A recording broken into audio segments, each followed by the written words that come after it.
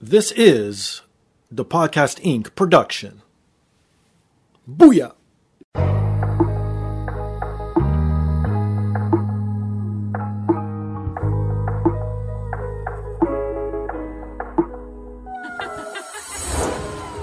And now, this is the moment podcasting fans listening around the world have been waiting for.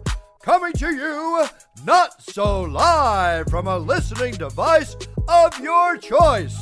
It's time!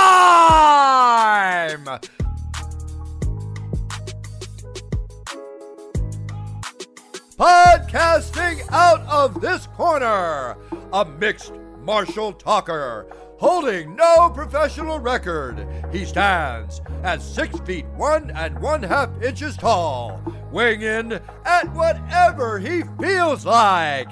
Hailing out of Toronto, Ontario, Canada, presenting the sometimes angry, always funny, self-proclaimed podcasting champion of the world, Steve Fingerstyles!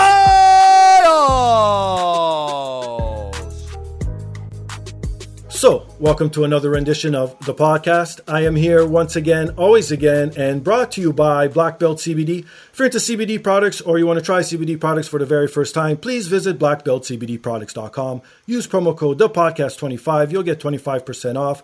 This is more geared towards your athlete, but it works for everyday blue-collar worker or anyone who has aches and pains. You do not smoke this. You do not ingest this. Has less than 1% THC. You will not get high. So what do you do with it? You rub it on your body. It's lotions. It's roll-ons, it's sort of that type of stuff. It works wonders, takes away the pain, so go check out blackbeltcbdproducts.com. If you're into nerd culture or you like collectibles, signed memorabilia, or any of that sort of stuff, please visit firstrow.ca. This is a Canadian company based out of Winnipeg, Manitoba. So to all you American listeners, everything you see on that website's in Canadian funds, so it's a little bit cheaper rate for you. Like I mentioned, they got signed sports memorabilia, they got wrestling figures, they got comic books, anything nerd related. The best thing, they update daily their websites, so please visit them every day. And are you into video games? What about books? If so, please visit bossfightbooks.com for great books on classic video games. You'll find titles like Super Mario Bros. 3, Resident Evil, NBA Jam, and so forth and so on. They got everything you need and literally want if you're into video games. Check it out. Available in paperback and in ebook format. And check out my previous episodes. I've had a few of the authors on. It's pretty good stuff, so please support bossfightbooks.com. And if you want to support me directly, please visit my merchandise store at tpublic.com or scroll down on today's device that you're listening to me on. It's embedded right there in today's description. Click on that link. It takes you right to my merchandise store. I got everything from hoodies to t-shirts to coffee mugs to baby onesies to COVID masks to phone cases. Anything you literally need or want is right there. But if you don't want to support me monetarily, totally understandable. The most easiest and best thing you could do, it's free of charge, takes you 2 seconds. Please rate, subscribe, review on all major platforms, most specifically Apple Podcasts, Stitcher, TuneIn, SoundCloud, Spotify, and iHeartRadio.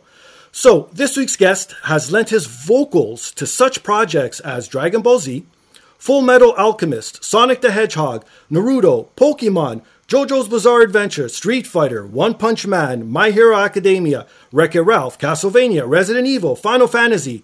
I could go on, but sorry guys, this is just a 1 hour show.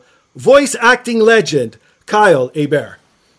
Hey, what's up? What's going on, Kyle? How are you today, my friend? Well, successfully dodging the Rona. You know, a national pandemic is not even national; it's global. Global yeah. Pandemic has changed our world, and here we are now in an environment where all the voice acting is done from home.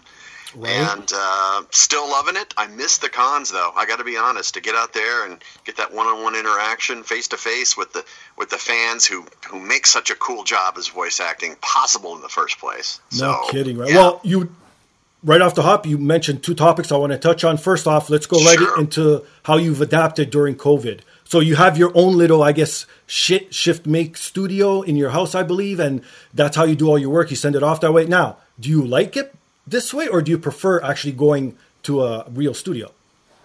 For the sake of getting to see people I normally don't, people I've worked with on projects for years, or meeting new people, absolutely, I miss that aspect of it. Okay. But I am spoiled by being able to roll out of bed, come into the closet recording space that I have, and just record. I don't have to get in a car and face traffic and all that stuff. It's just super convenient. So we're using interfaces such as Skype and Zoom for the visual element for dubbing purposes, and we're using several apps, but the one I use mostly is Source Connect, which will digitally patch in between your source and the person on the other side. So, we have engineers, we have directors, all this, and we're all coordinating. I'm reading the script on my screen, and I love it.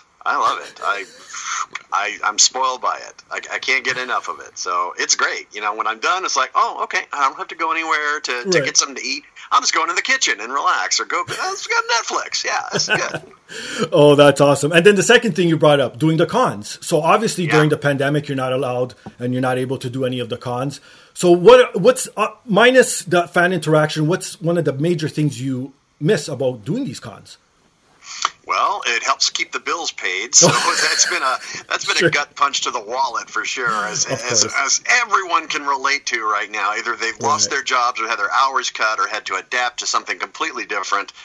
And the business model that I was used to is I voice act full time, and I go to conventions. Sometimes one every couple months, sometimes a couple, and there's so many shows that were canceled, and it's like, oh.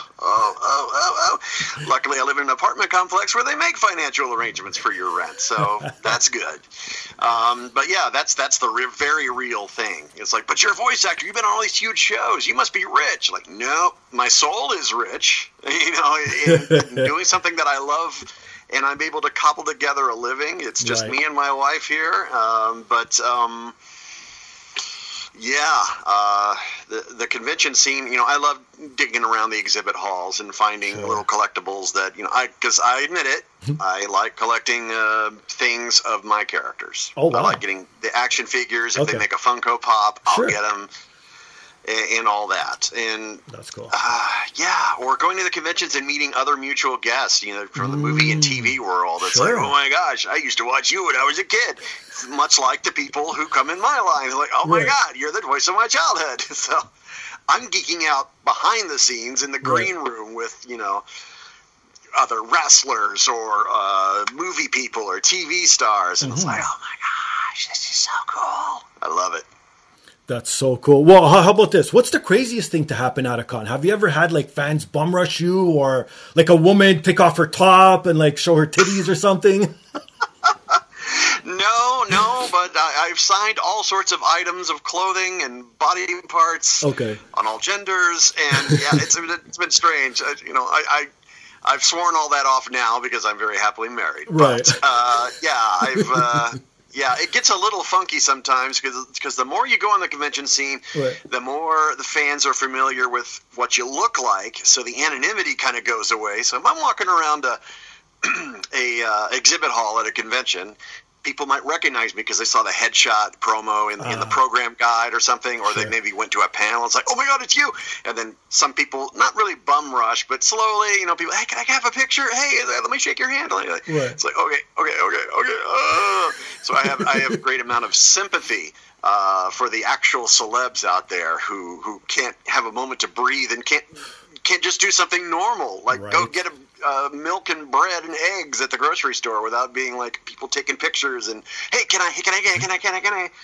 And then I always worry about appearing like I'm being too fanboyish. It's like, do I want to go try and strike up a conversation with Ric Flair? I want to. What would I say he hasn't heard before? Right.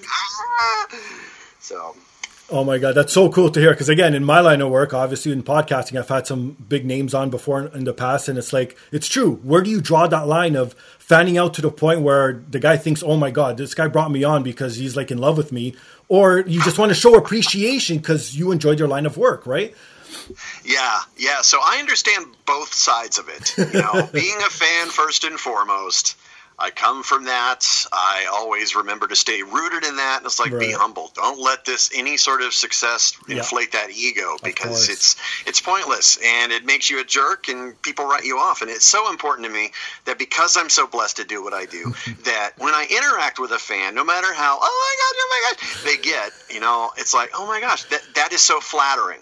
That I get something and I've made a positive impact on their lives. So the least I could do, even if I'm tired or angry about something else, I want to make sure their interaction is positive. So they look back, never meet your heroes, man. That guy was a jerk, I don't want to be that guy. I want to say, all right, he looked tired, but he was really, really nice. It's like, okay, I'll take it.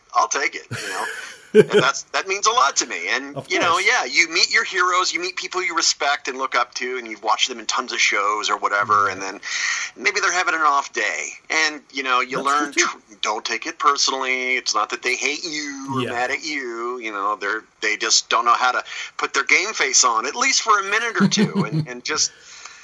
and do all that. But that's very important to me. I have a very strong work ethic, and I truly believe in the power of a positive communication experience, especially at the convention level. Oh, that's so cool. I love to hear that. Okay, now I got to ask you, gun to your head, what's your favorite con or expo? I have loved going abroad, especially Australia, New Zealand. Really? Seeing the sights, especially New Zealand, of like,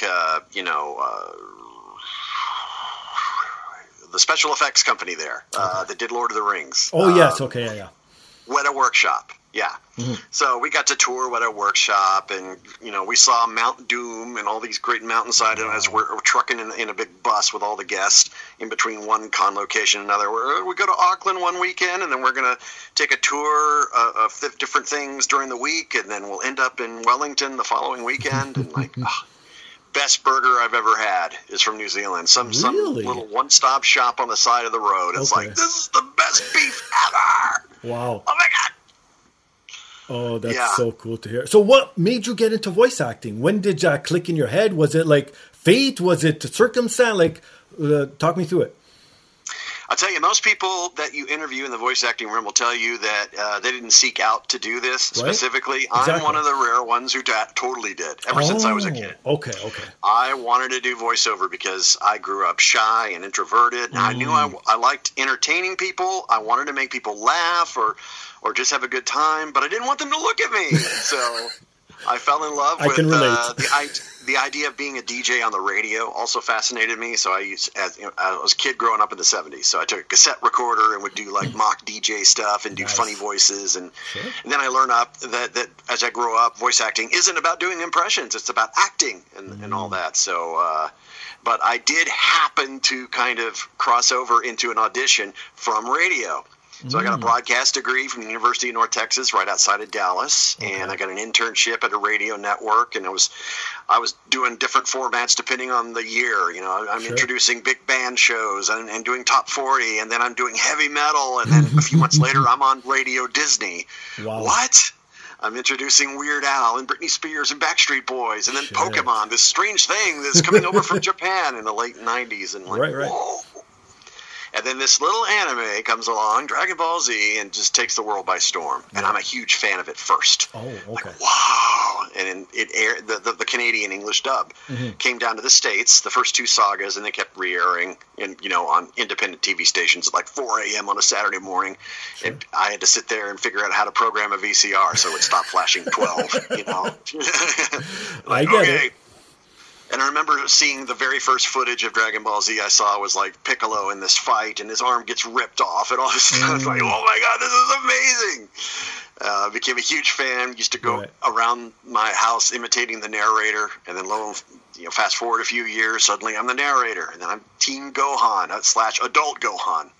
That a lot of fans always get confused when I say Teen Gohan. I'm not the Gohan that fought Cell. Yeah. I'm the Gohan that went to the high school on to now through Super. So I am the Jar Jar Binks of Dragon Ball, Great Saiyaman. I love it, though. I loved Great Saiyaman. I love being this hammy, over-the-top superhero wannabe. I had so much fun. And just, the aspects of Gohan being a dork and strong, innately good, a better father than Goku was, and a better husband, and all this stuff, you know. And Piccolo, let's face it, Piccolo is Gohan's dad. I know, I get it. I totally get it. But yeah, that love comes from being a fan first, watching cartoons in the 70s, learning from my dad that Looney Tunes, voiced by Mel Blanc, irreplaceable, the benchmark. Of course. I think. And it's like, oh, I want to do that when I grow up. So I've gotten to live my dreams, get on the radio, and had a 13-year career in that. And halfway through that, so cool. It segued into voice acting. So since then, I've left Dallas. In 2005, I moved here to Los Angeles. Mm-hmm. And I've continued to be on tons of anime, video games, and now live-action dubs, because Netflix are licensing European shows and Asian shows for English dubs. And, it's pretty wild. That's so cool. Okay, I'm not going to ask you which is your favorite character that you voiced, because you voiced over 550 some odd characters. How about this? What's one character you haven't done in a while that you'd like to see brought back? Ooh, we'd have to bring him back from the dead. Kamina on Gurren Lagann. Okay. Gurren Lagann, he's like this. He's the manliest man in anime. You know, he's so positive and inspiring, and he's got this great look about him, and these Squirtle glasses. You know, the triangular glasses. That, and he helps inspire Simone, the main character of the show, to get out there and get her done. And he was very inspirational, and not much older than what Teen Gohan was. And I only have one teen voice, so basically people say, he kind of sounds like Great Saiyaman. Like, yeah, he sure does. The Great Saiyaman! You know, who the hell do you think I am? All that sort of stuff. So that's one I would love to revisit for sure. Now, how about a character you haven't done that you would love to do?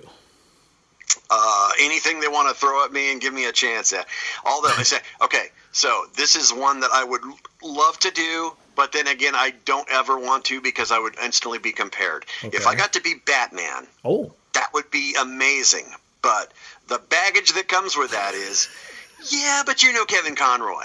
You know, I don't want to be compared to the gold standard of Batman. Sure. You know, it's like, I want to have a character that maybe hasn't been invented yet, that becomes the next big SpongeBob thing. I would love to do that. But meantime, I have been able to say, okay, I'm a voice on Marvel Pinball of Iron Man. I've done a voice for Super Skrull on Avengers Earth's Mightiest Heroes cartoon years ago.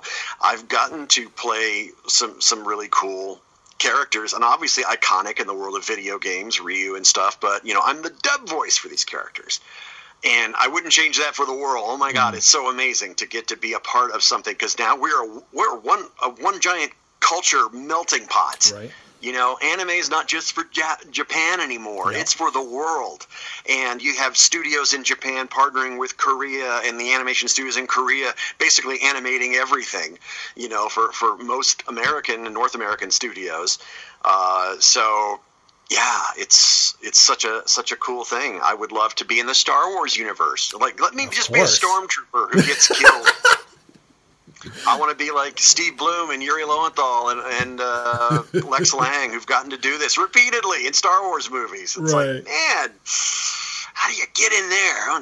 It's hard enough to get into cartoons, but man, to Lucasfilm, it's like, can I just be some dude who just gets killed by the Mandalorian? Just I just want to do the voice. I don't want to even be on camera. Just give me the voice. You can have a mask on or some prosthetic, and it's like, hey, that's me. I want to say that. I want to be able to say that. Oh my God, that's awesome. Yeah, well, you mentioned it too. Like, now it's worldwide, this anime thing. Because me before, I'm going to admit it now, all the anime listeners are going to boo at me. I'm not a huge anime. Not that I'm not a fan. I never got into it. And I find that it's very overwhelming now in my 40s to get into all this sort of pulp culture based around anime, right? Now, one thing first, I did watch Dragon Ball Z a lot when I was about 17, because I did live in Portugal for a year, and they were airing episodes there. Mind you, it was in Japanese with Portuguese lettering at the bottom, so half the time I didn't understand what the hell was going on, but it blew my mind to know there was this type of cartoon, because like you said, I grew up on Looney Tunes,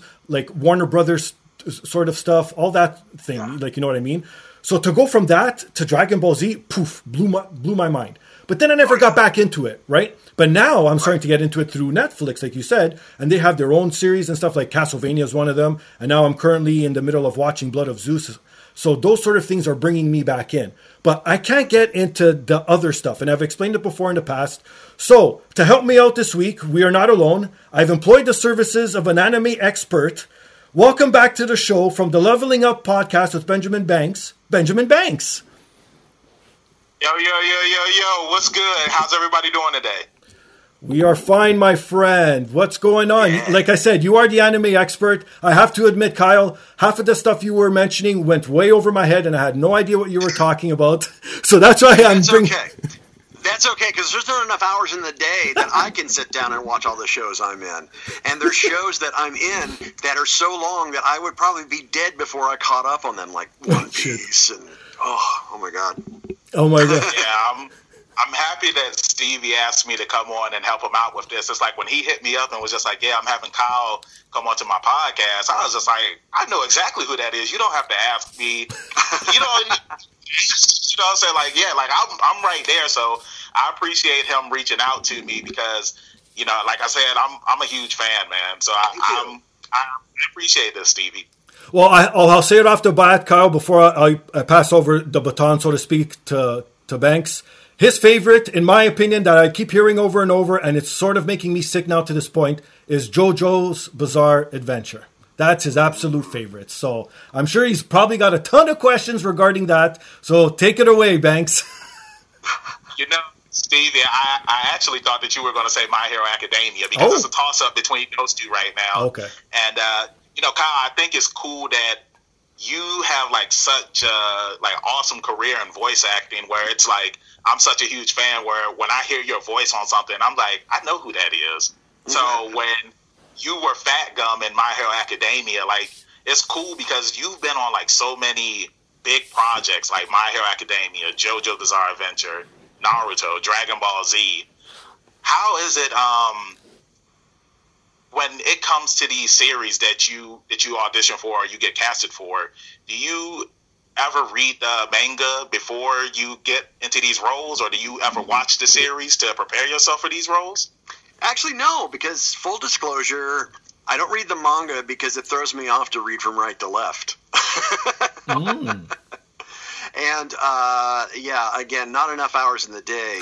My day is, I tend to have, you know, maybe up to half a dozen auditions for different types of projects, commercials, anime, live action dub, cartoon, whatever, corporate training, narration stuff, different auditions all through the day. I got to get that. You know, I've got my wife here with me, so I'll make sure that she's not neglected. We spend time together and maintain our sanity during a global pandemic. And try to forget that the world is falling apart outside by watching lots of TV shows and movies. And, you know, I've geekified her. So, you know, we'd watch all the Marvel movies and stuff. But, getting to be a part of these things, I have to go in as a blank slate when I'm recording these things. I don't get the scripts ahead of time typically. And if I do, I'm so used to cold reading that I know that I trust my director to catch me up and tell me what I absolutely need to know for the sake of my scenes. You know, I don't need to have a summary. I don't have to have seen the footage or anything ahead of time. And you think, okay, on paper, it sounds like that would make everyone's performance level up and everything. Pardon the pun. But what I really wish we could do, and there's no way to do it because of the technical constraints of matching lip sync, is record together as a group. The way they do on cartoons, except the animation isn't done yet, so they don't have the mouth flap constraints. They all get to play off each other's performance like a radio play. And now we're having to do that in the pandemic for group records. We're doing it via Zoom, and everyone's able to kind of play off each other that way. But with the whole anime thing, it's a different beast altogether. Yeah, okay. Thank you. I appreciate that answer. Now, on my podcast, we had another Dragon Ball voice actor up there, Christopher Dontrell Piper. He voiced Dipso on Dragon Ball Super. Cool. So one of the questions that we had asked him at the time was how the world is now when it comes to anime, how over here in America you can get it instantly and then have it dubbed like that. Now, back when we had him on, like he was telling us that anime could be dubbed a lot faster. Sometimes like it could be dubbed in a week. Now, I know when My Hero Academia season 4 came out, like when it first came out, like it aired in Japan, and then I think it aired over here in the U.S. the same day. Like you could watch it on Hulu and the Funimation app. But it's like as time progressed, it was like some of the dubbed episodes came out probably like a week later or 2 weeks later. Like, why was that, if you don't mind asking? I think it's just a sign of the times. You know, the fans for decades have been like, piracy has always been an issue, torrenting and all that. It's not that fans are trying to be devious. They want to see their content. They want to see the latest episodes. And if they have to go to some skeezy website where there's going to be no money going back into the studio and funneling the way that it should, that bites into everyone's profits. And without profits, you can't make more of the same show. So...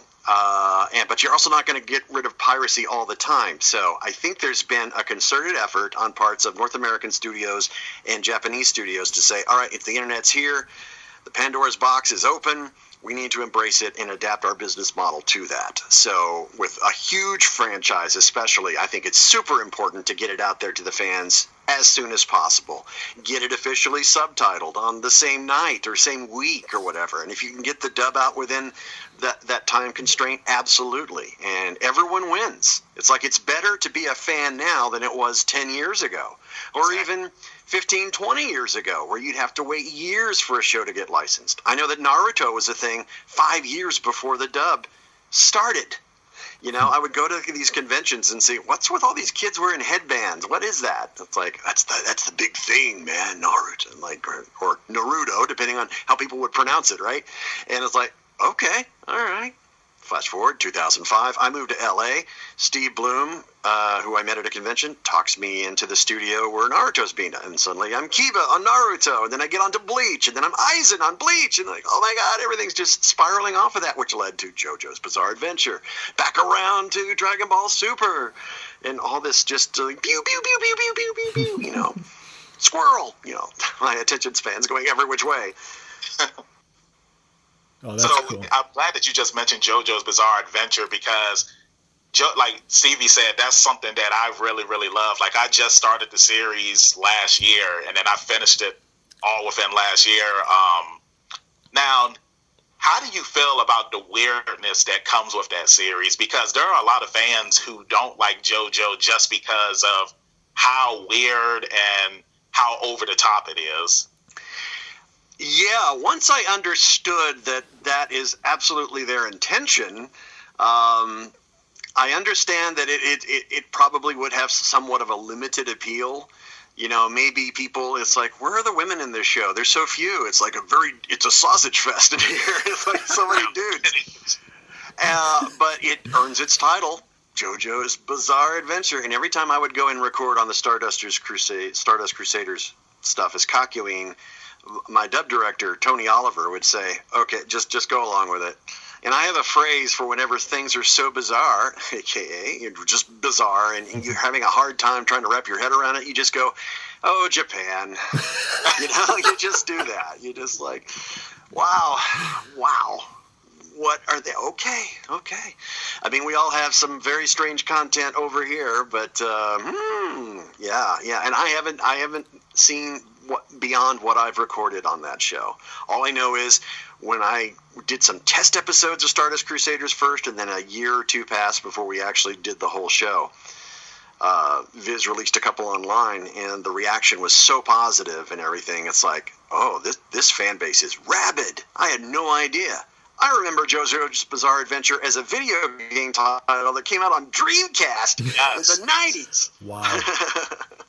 Yeah, it's been around for a long time because, like I said, like it was one of those things where I knew about it, but I didn't get into it. But then once all the memes kept coming and all the videos that people were putting out, I was just like, okay, let me check this out. And, you know, it's one of those things where it's like once you step in, there's no going back.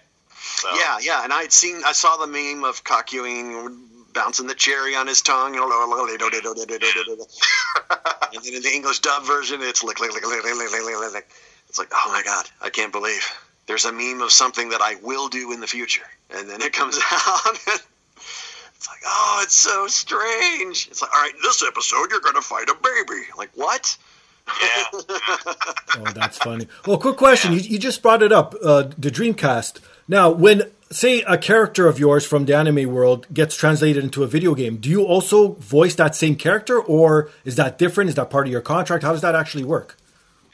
If the studio work it into the contract and the budget, of course, because dubs aren't cheap. But if they budget for a dub to be produced, then it's usually 9.9 times out of 10 they're going to go ahead and reach out to the same cast to reprise those roles. Okay. There have been a couple occasions where we've had Phoenix Wright Ace Attorney, which was a game series before it was anime. But with anime, it went to Funimation in Texas, and because of weird turnaround time constraints and Sony Television purchasing Funimation at the time, they weren't able to reach out to Sam Riegel and me and all these other. I did Miles Edgeworth on Ace Attorney 6. So we didn't reprise those roles in the anime. It's a complete Texas-based cast, but that is like the exception, not the rule. We try to, if we can, if the actor is willing to, or if they're available, and if not, then yeah, they'll recast. But it's always a very slippery slope with that, because the fans are like, "We're so and so; they're supposed to be voicing this," Well, now I got to ask this. You voiced one not weird character, but a weird video game altogether. You were the voice, and I got to bring this up because my wife's actually going through the series now. You voiced Carlos Solis for Desperate Housewives, the video game? What is this thing? Yes. It's a murder mystery. It was on a CD-ROM. Remember that? CD-ROM. Wow. Back in the day. Yeah, based on the hit ABC show Desperate Housewives, right. Carlos Solis. They got, I think, the main cast to reprise their roles, or maybe not. I don't remember. I had been in L.A. for like a year or two, and they sent me an audition for that character. It's like, we're looking for a voice match. So the gravel nature of my voice, and I guess, the slight twist to it or something, and I got called in. So I had recorded for 2 4-hour sessions on that game. I never played it. I have no idea if it's any good. But yeah, you throw people for a loop when you say that. You're in what game? Like, I know. My first video game that I was on was Blood Rain 2. Oh, okay, that's cool. Back in the game, Laura Bailey was Blood Rain. So all the Texas-based, tons of Funimation, Dragon Ball Z people are in that game. I'm just like a monster, one of the monsters she has to fight. But it's, yeah. So I had a question, since we're talking about video games now. For the longest time, you were voicing Gohan in the Dragon Ball Z video games. How did it feel when you found out that they were actually bringing Dragon Ball Z back? And it's like, okay, now I'm actually doing the anime again, and I'm not doing the video game, because I'm pretty sure like doing the video game over and over, it's like you're just repeating a lot of the same dialogue for years, especially what I want to say like probably like 10 or 12 years, they were just coming out with Dragon Ball Z games, and now you're actually coming out with new content. So how did it feel when you found out that they were bringing the series back?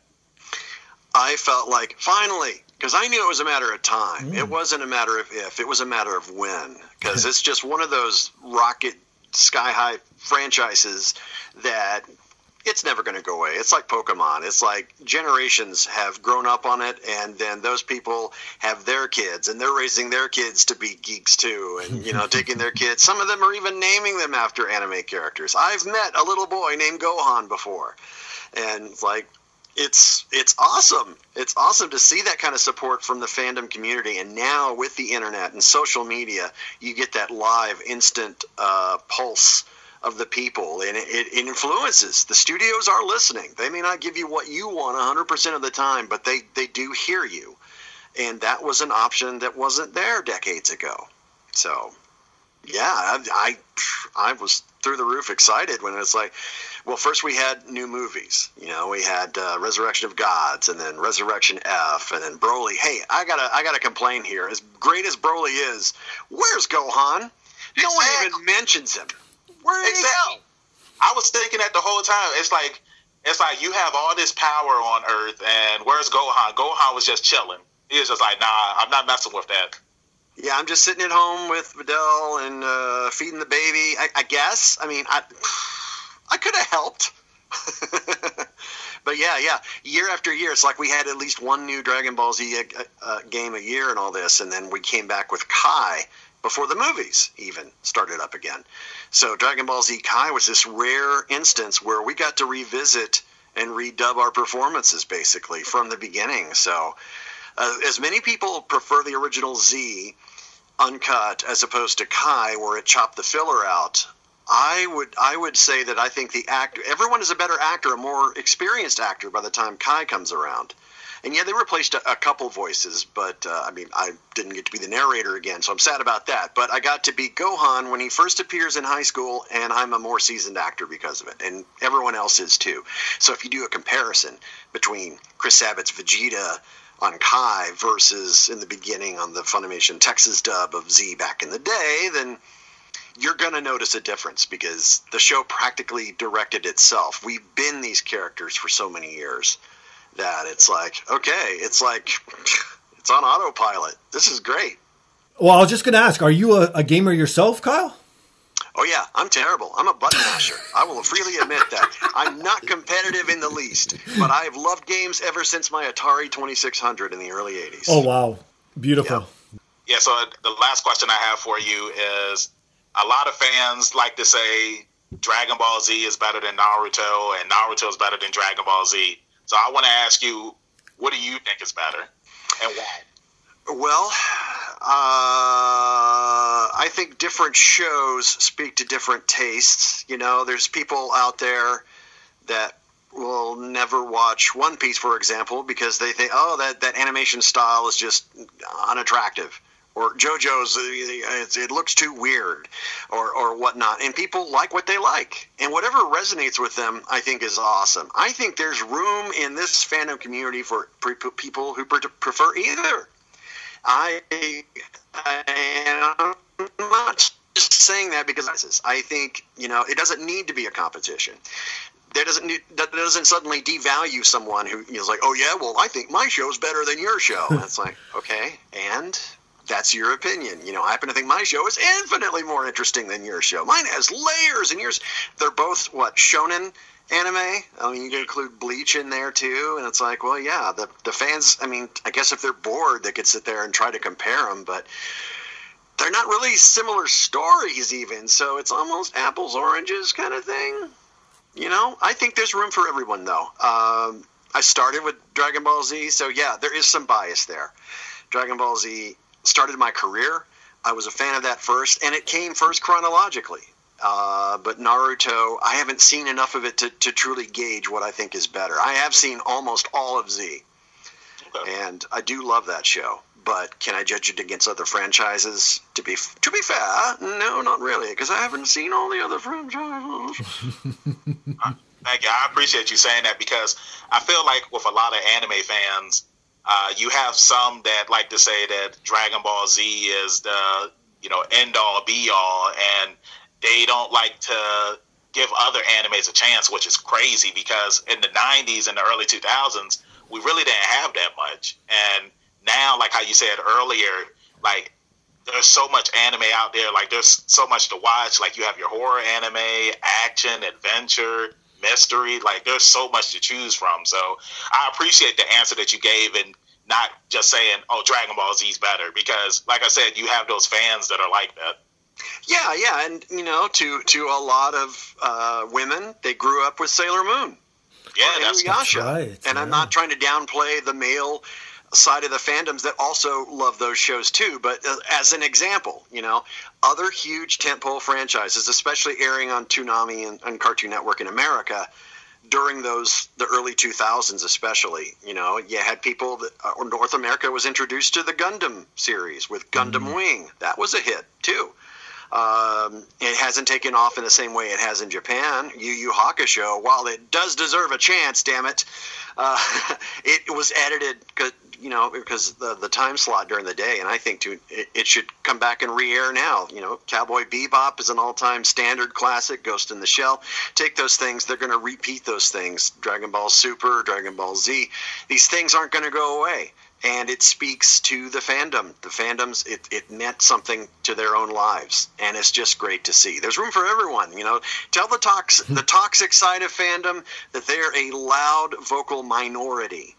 You know, this isn't a contest, okay?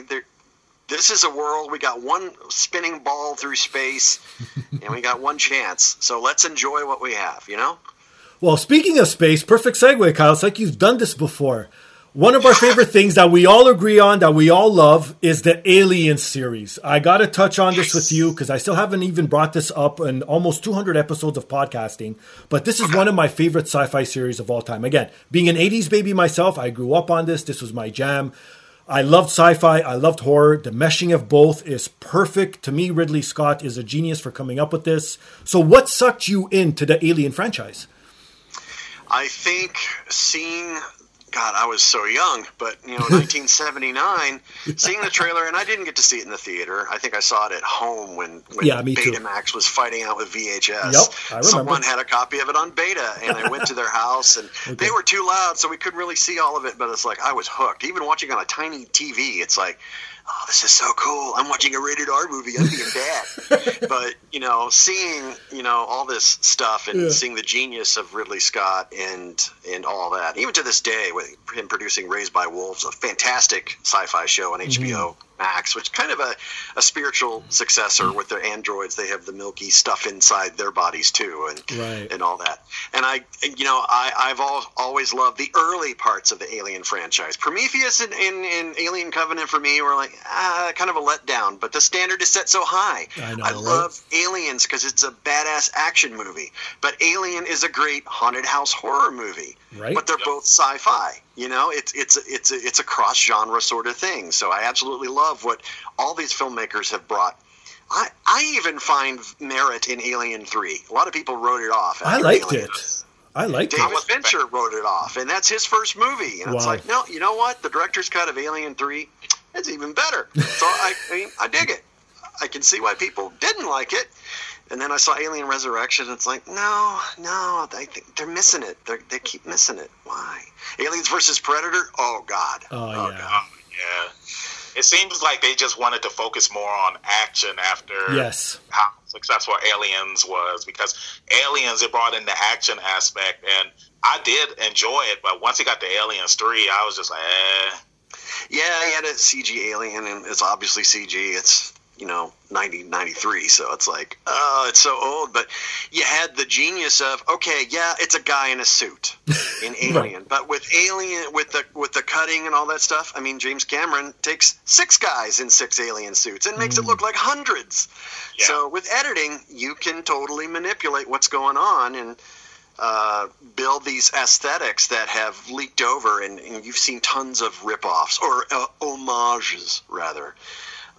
It has inspired so many filmmakers and so many, even the lesser crappy direct-to-video thing. You can have a fun watching a campy movie that was totally ripped off of Alien or whatnot. But yeah, I have been fascinated with especially those first 2. Yes. Well, I enjoyed especially Aliens because then it just opened up and it was more than one, and then the face huggers made more of an appearance, and then seeing the nest, and it was like, holy shit, took it to another level. I just loved Aliens. To me, and to be honest, I think I watched Aliens before I watched Alien, so maybe that's why I'm a bit more biased towards it.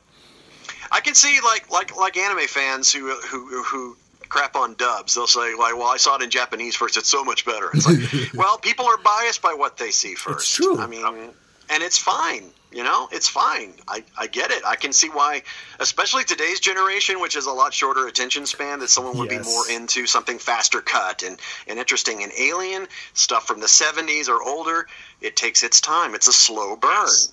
And if you have that patience, it rewards you in spades. Of course. But I could see today's, a millennial or something turning in and watching Alien and just finding it boring. Well, that's why I wanted to ask Banks, because he's a millennial. He's not as old as we are, Kyle. So I wanted to know through his perspective, again, going back and seeing this old school special effects and everything and watching it for the first time after the year 2000. How did you like it the first time you watched it? I enjoyed it. Like, I actually just watched all three movies, I want to say 2 years ago. And when I saw the first one, like, it scared me. Like, the one scene where, I can't remember the character's name, but he was crawling through the vents, and then the alien appeared. Like, I jumped, and I was just like, man, like, this is good. And like how you were saying earlier, Kyle, about, like, the CGI and the prosthetics. Like, I'm a prosthetics type of guy. Like, one of my favorite movies is The Thing. And yes, me too. I love the prosthetics that they have in that movie. And, like, even still watching that movie to this day, like, the suspense and the slow burn and just letting everything marinate, it's so good, man. And I was so disappointed when the sequel came out. I want to say it was like 2016, 2017, where they said that they did have prosthetics that they were going to use, but then they went with the CGI route. And like, CGI, I mean, it can be fine, but it's something about those prosthetics that scare you. You know what I'm saying? So, yeah, I really enjoyed all of the Alien movies except Alien 3. That was the one that I really didn't enjoy. And Resurrection was okay, but like you said earlier, like, all the action just took over. And I just watched Prometheus this year, and it was okay. And I started on Covenant, and I need to finish it. But something that I'm playing right now, I'm playing Alien Isolation. Have you played that game? Oh, yeah. That is a masterful execution in, oh, my God, this is scary. It's just you and the alien on the Nostromo. Oh, my God. Oh, God.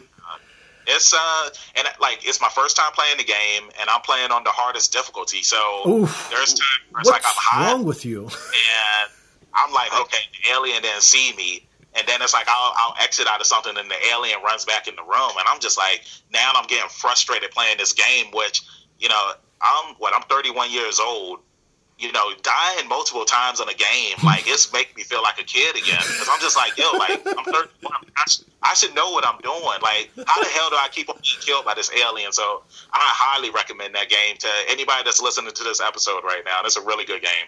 I'm 51, and I'm used to dying in games because I'm so bad. And I keep doing it. I Call of Duty Warzone. Okay, I'm Operation Meat Shield. I get sniped in 10 seconds. Let me try again, you know.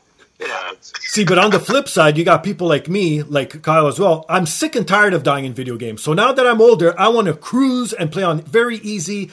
And I'm not I'm not into the Hitman series, those sniper type series where you have to like sneak around. Like Kyle, now I'm pure button masher, gun and run, all that sort of shit. That's what I'm into. That's it. So for someone like me, I tried Alien. I liked the first few levels. Then I was like, I can't do this. My palms were starting to get sweaty. I was getting nervous. I'm like, fuck this shit. I'm going to throw the remote on my TV. Nah, I can't play this anymore. Yeah, I mean, yeah, that does kind of go against what I normally do as a gamer. It's like, I'm not really about stealth and looking around and doing world exploration. That's just not my cup of tea. Yeah, me too. But it spoke to me in a way that's like, all right, it's tapping into my fandom of Alien. It did. It's the Nostromo, man. I'm going to go around and see these iconic set pieces and get to run around with the good old Xenomorph. So, the OG Xenomorph. So besides Ripley, who's your favorite character in the Aliens world? Golly. I loved Hicks. I love Hudson. Oh, man. I thought Brett in the first one was hysterical. Okay, He's just so dry, like, right. Him and Parker's connection. Yeah. Just great. Yeah, my personal favorite that I could think of, and I don't know why he always stood out, and again, bringing back to prosthetics, the milkiness of it, maybe when he got sawed in half, was Bishop. He was one of my favorite characters. Good old Bishop, and then Ian Holm as Ash in the first movie. Right. Oh, yeah. Androids, man. Androids. See, this is where the future, everyone who works in the tech industry has watched these films, and that's why sci-fi becomes real. People, you look on 2001: A Space Odyssey. That's 1968. People were looking at tablets in that movie. It's like, that's probably what inspired the people to make iPads and tablets now. It's like, this is where we're going. So yeah, Skynet will go online eventually. Skynet. I mean, it launched in August. Like, August this year was the year that Skynet launches, and I secretly think that they did launch. It's just that we don't know about it. I really think that it happened. Well, there is Starlink. I mean, Elon Musk is probably he's putting that whole network of satellites up there for internet. Oh, okay. Well, what about lending your vocals to the Alien series? Would you ever be interested in that? Dude, we're actors, we're whores. We don't turn things down, man. But especially something like that, something iconic. Like I would die happy to get to say I did something in that universe, because those films were so pivotal for me. Right. Growing up in the 70s and 80s and just, wow, killer. Well, how about this? One last tidbit before we move on. Did you know there was an Alien the Play out last year? No. Oh, wait. No, I did see the viral clip. Okay. Of someone who built the power loader, and it's like, oh my God. That's wild. Can you imagine that? I guess it flopped because I guess not enough people went or whatnot, but imagine if this blew up like The Lion King did or something. Yeah, exactly. I mean, there was an Evil Dead play. I mean, there's a play for everything. You go in Japan, there's a Bleach stage play, there's Naruto. I'm surprised there's not a DBZ one. Yeah, that's crazy. Yeah, like I guess it's probably because it's an older series that they didn't do one. That's the only thing I can think of. I mean, I'm not really into Broadway musicals, so I just can't see Goku out there just breaking into song when he's ready to, powering up, and it's like, I don't see, no, not my thing. It's like, I think I'd rather watch Cats. Oh my God, that's hilarious. Did you watch the movie that came out? No. Should I? Is it funny? I haven't watched it either because I heard it was bad. Oh, yeah. It looks bad. Yeah. Well, I watched the actually live play of Cats, and that wasn't too good. Like, I thought it was okay, but I was expecting so much better because everyone hyped it up so much, and I'm like, this is it. But then again, I have such a high standard now because of The Lion King. I watched that as well, and I don't think anything's going to top that. Like, that was just masterfully done. Yeah. Some things, they can translate to the stage and everything. Like, I didn't see the obviously the Aliens play because it was just a cut of that. Yeah. But I was so just impressed that kids would use their creativity and everything to pay attention to something that way before they were born was a thing. Right. And it's like, good parents, man. The parents, indoctrinating their kids to, it's like, all right, this is the stuff you need to watch, kids. This is where it's at. It's cool to be a nerd. It's cool to be a geek. Yep. Cool to be, just embrace it, man. Before we end off the show with the weird story of the week, another thing we're all involved in and we love and we like seeing is professional wrestling. Yeah. So now everyone knows, Benjamin Banks, you are a wrestler yourself, so everyone knows your story. Go back to listen to older episodes. You'll hear all about how Banks got into wrestling and all that. But yourself, Kyle, how did you get into being a wrestling fan? I grew up, again, in the 70s. So in Dallas, we had the Von Erichs. Von Erich family was something. And then in the 80s, we had the WWF, as it was known. And I got into Hulk Hogan and Macho Man Randy Savage. Things like that. And I missed the whole Attitude Era. I got out of it. I just felt like I grew out of it. And then I came back into it in 2016 when I saw New Day dressed as Saiyans at WrestleMania. So I got back into it. And then I would watch it religiously. And then I just found that WWE for me was getting a little bit stale. So along comes AEW. And it's like, all right. So I have been all about AEW ever since they launched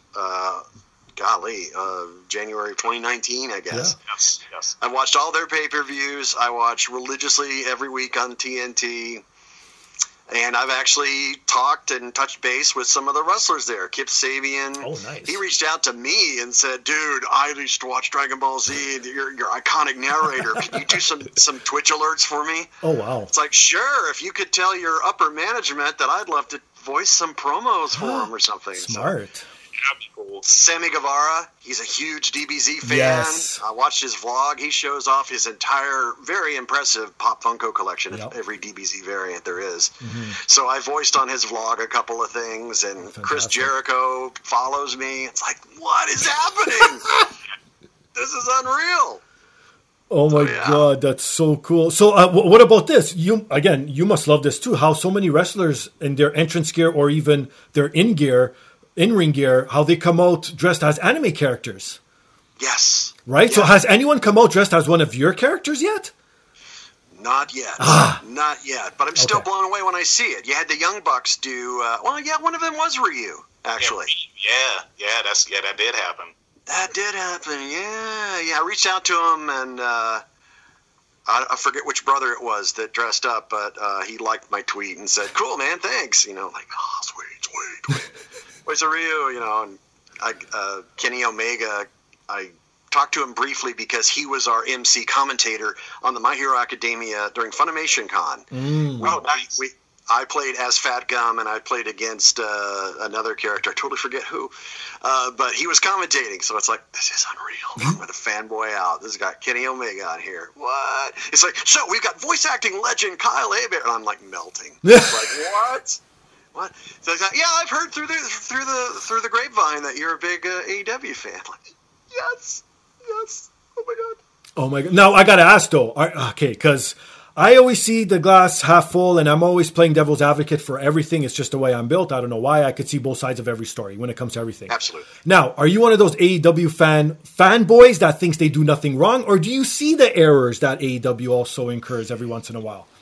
Sure, because people are human and they make mistakes. Not everything takes off. I mean, I'm sure they're good people. This isn't personal. Of but course. For me, the Dark Order, I'm not really threatened by the Dark Order. I don't think they're doing a great thing. Darby Allin has it spot on. I love Darby. Yeah. I think MJF is the greatest heel in wrestling right now. Yeah. I love Jericho because he's OG, man. He's great. Yeah, he's older, but he's still funny, and he's a master, jack of all trades. Great podcaster, great rock star, commentator, and wrestler.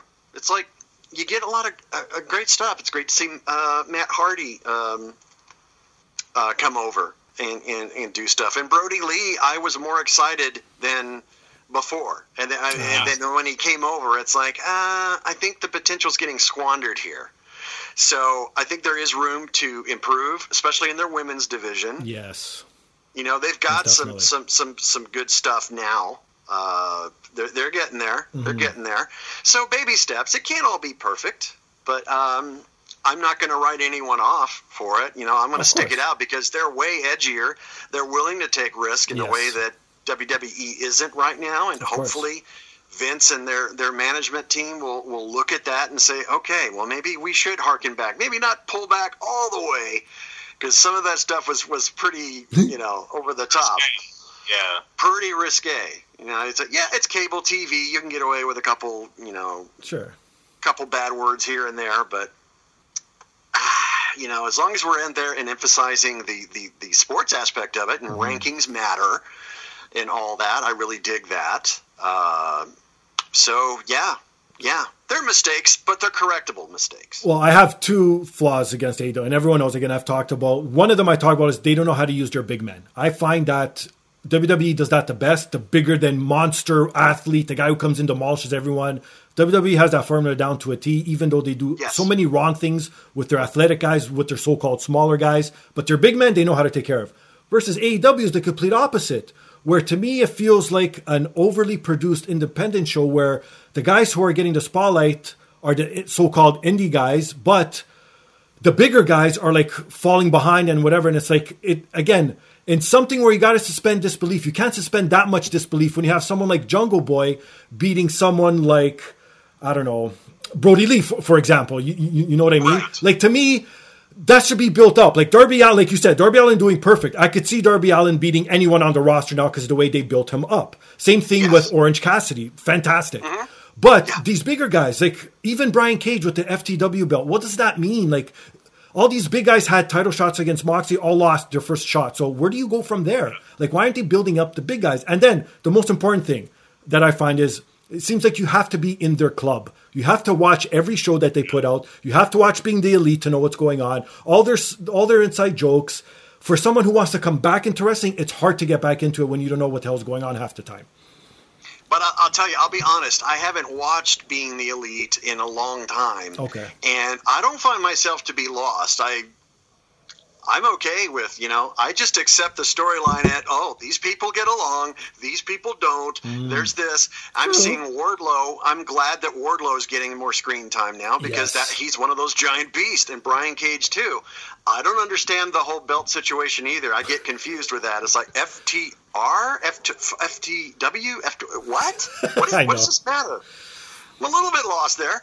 But I'm thoroughly enjoying it, and I'm happy to totally accept that not everything they do is golden. I'm not the be all end all. Like, everything they do is perfect. No, not by a long shot. But then what is?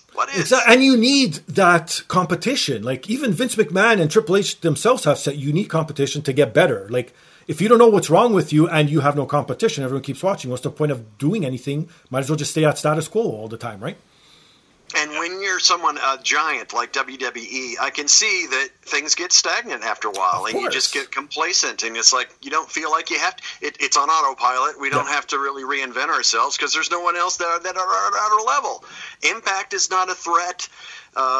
New Japan is not a threat. So okay, we're good. And then they kind of flinch when AEW does better than they thought it would. Right.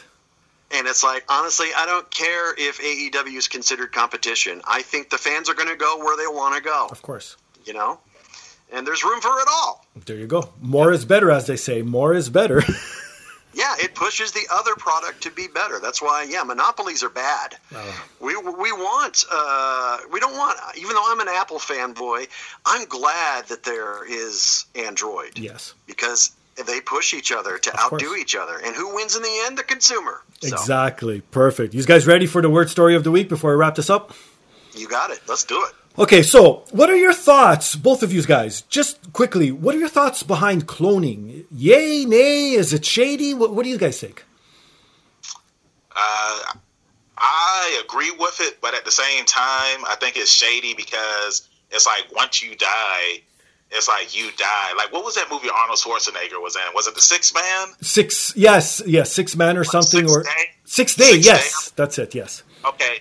And it was like, remember, like they were cloning people in the movie, but it's like once you died, like that clone had your memory, so technically you're dead. I see the same thing, It's just, so it's like people, they want to live forever, but it's not going to really be them living forever unless their brain gets put inside the body or something like in Get Out, where they were putting the people's brains inside the that's different, yes. The black people. So, hey, I guess, I don't know.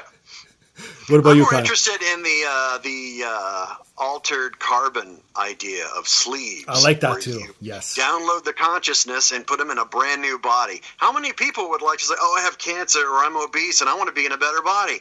And if you have the money, oh God, whatever. But conceptually, how cool would it be to, if you chose to, live a lot longer? It's like, okay, so it's a spin on reincarnation, But the whole thing with clones is like, I don't think people should be like playing God that way. It's like when they die, it's like, does that clone have a soul and all that? I mean, I'm not really religious. I'm more spiritual, but it becomes that whole thing of it's like, okay, so who is this person? It looks, it acts, it sounds like you, but it was born in a lab, and I don't know. I think we should probably not go that route. See, I'm sort of the same way. Like I see both sides, again, always being devil's advocate, but I think it's more for the people left behind. Like, you know what I mean? Because they still get to have the benefits of having that person with the memories and being pretty much the same person. But I'm like you, Kyle. I think once your physical form dies, whatever you are, your essence, your soul, however you want to name it, that's gone. You're no longer that anymore. So whatever iteration comes after, it just keeps going from the memories. And does that really make someone?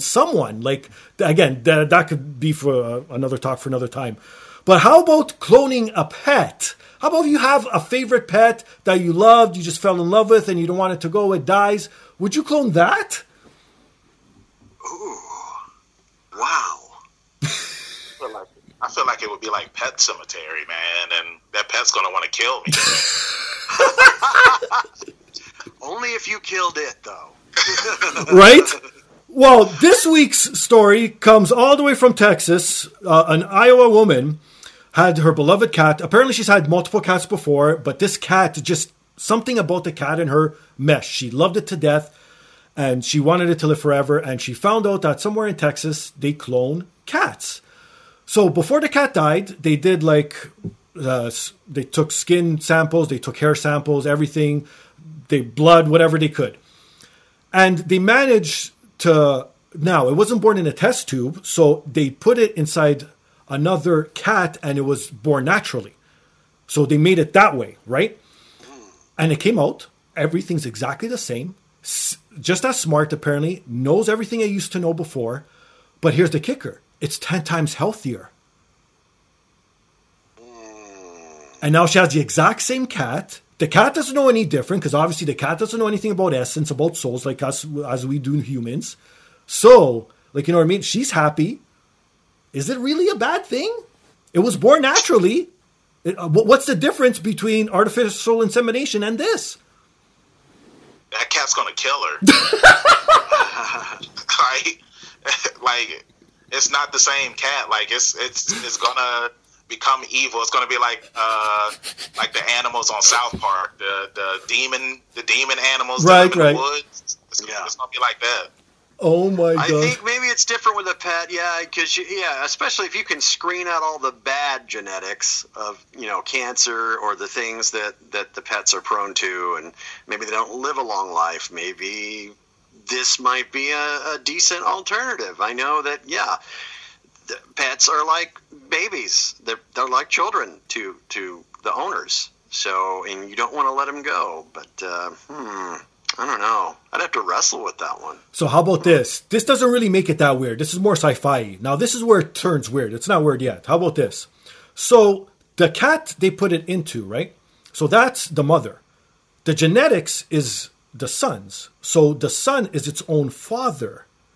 Like, you see what I'm saying? So the woman adopted the actual mother of this cat, and now it's its mother/wife? Like, you know what I mean? Whoa. Okay, my brain just exploded. Okay. Yeah, that sounds like some Marvel comic stuff from the 80s, man. This is Black Mirror. Okay? There you go. This is this is what it reminds me of. Yeah. Oh God. Hey, when are we gonna get a season 6 of that show? I can't wait. Yeah, God, me too. I love that show. Oh That's my God. like a modern day Twilight Zone. It's like all the what ifs. It's scary. It's amazing. Wow. Did you watch the new Twilight Zone that came out, the one that Jordan Peele's doing? Yeah, and I was let down. I thought the potential was there. Yeah. Maybe it'll get better. I don't know. But we watched all of season 1. I'm like, do we want to continue with this? That's how I feel. Like, I didn't hear any hype. Like, season 2 was out, and I didn't hear any hype about it. Like, they hyped season 1 up. Yeah, and rightfully so, because after Get Out and Us and Jordan Peele, true. Now he has Candyman, which is waiting in limbo because of this pandemic. But I'm still excited to see what projects come out from him. But it's not always going to be a home run. That's fine. Sure. For sure. I agree with you on that. I feel like if his name is attached to something, everybody automatically is going to watch it because it's Jordan Peele. Because I will say that I did that for Lovecraft Country. That was a really good show. Yes.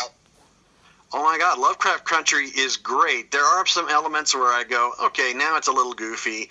The score, the soundtrack it sounds like an out-of-tune orchestra. And it's like, why are they interjecting like modern day hip hop songs in a show set in the 60s? It just seemed not really to work for me, but dramatically, totally on. The cast is spot on. It's a really wild concept, and I am totally on board to see where that goes. Nice. Awesome. Well, Kyle, thank you once again. And obviously, thank you, Banks, for helping me this episode. So, Kyle, where could people find you? Where could people get a hold of you? All that fun stuff. All that fun stuff. I'm at Kyle Hebert. Last name is spelled Hebert, like Hebert. But it's Hebert, like a giant bear is attacking me. So at Kyle Hebert on Twitter and Instagram. That's where I'm most active. I'm also got a Twitch channel, so I'm streaming video games on Sundays, Tuesdays, Thursdays at 11 p.m. Eastern, 8 p.m. Pacific, and I'll announce new projects all across that stuff. Facebook.com/Kyle Hebert VO as well. For new projects and updates on online signing streams and all sorts of cool stuff. Cool. What about you, Banks? Where can people get a hold of you? You can find me, your hero, Benjamin Banks, at KingBenji_Banks on Twitter and Instagram. You can find me on Facebook by typing in Benjamin Banks. I should be the first one that pops up. If not, then I need to talk with Mr. Zuckerberg. And you can find my podcast, Leveling Up with Benjamin Banks, at Leveling Up Banks. That's on all social media platforms. Yeah. And for myself, you can find me on Instagram and Twitter under Finger Styles. You can follow the podcast on Twitter, the Podcast DAP. Email us your thoughts, suggestions, comments, anything you want to get off your chest at thepodcastdap@gmail.com. Rewind to the top of the show, support those fine sponsors, because if it helps them out, helps me out. And please, most importantly, rate, subscribe, review on all major platforms. All right, gentlemen, all good? All good. Pinkies up. Pinkies up. On that note, he's Kyle, he's Banks, I'm Steve. This is the podcast. Peace.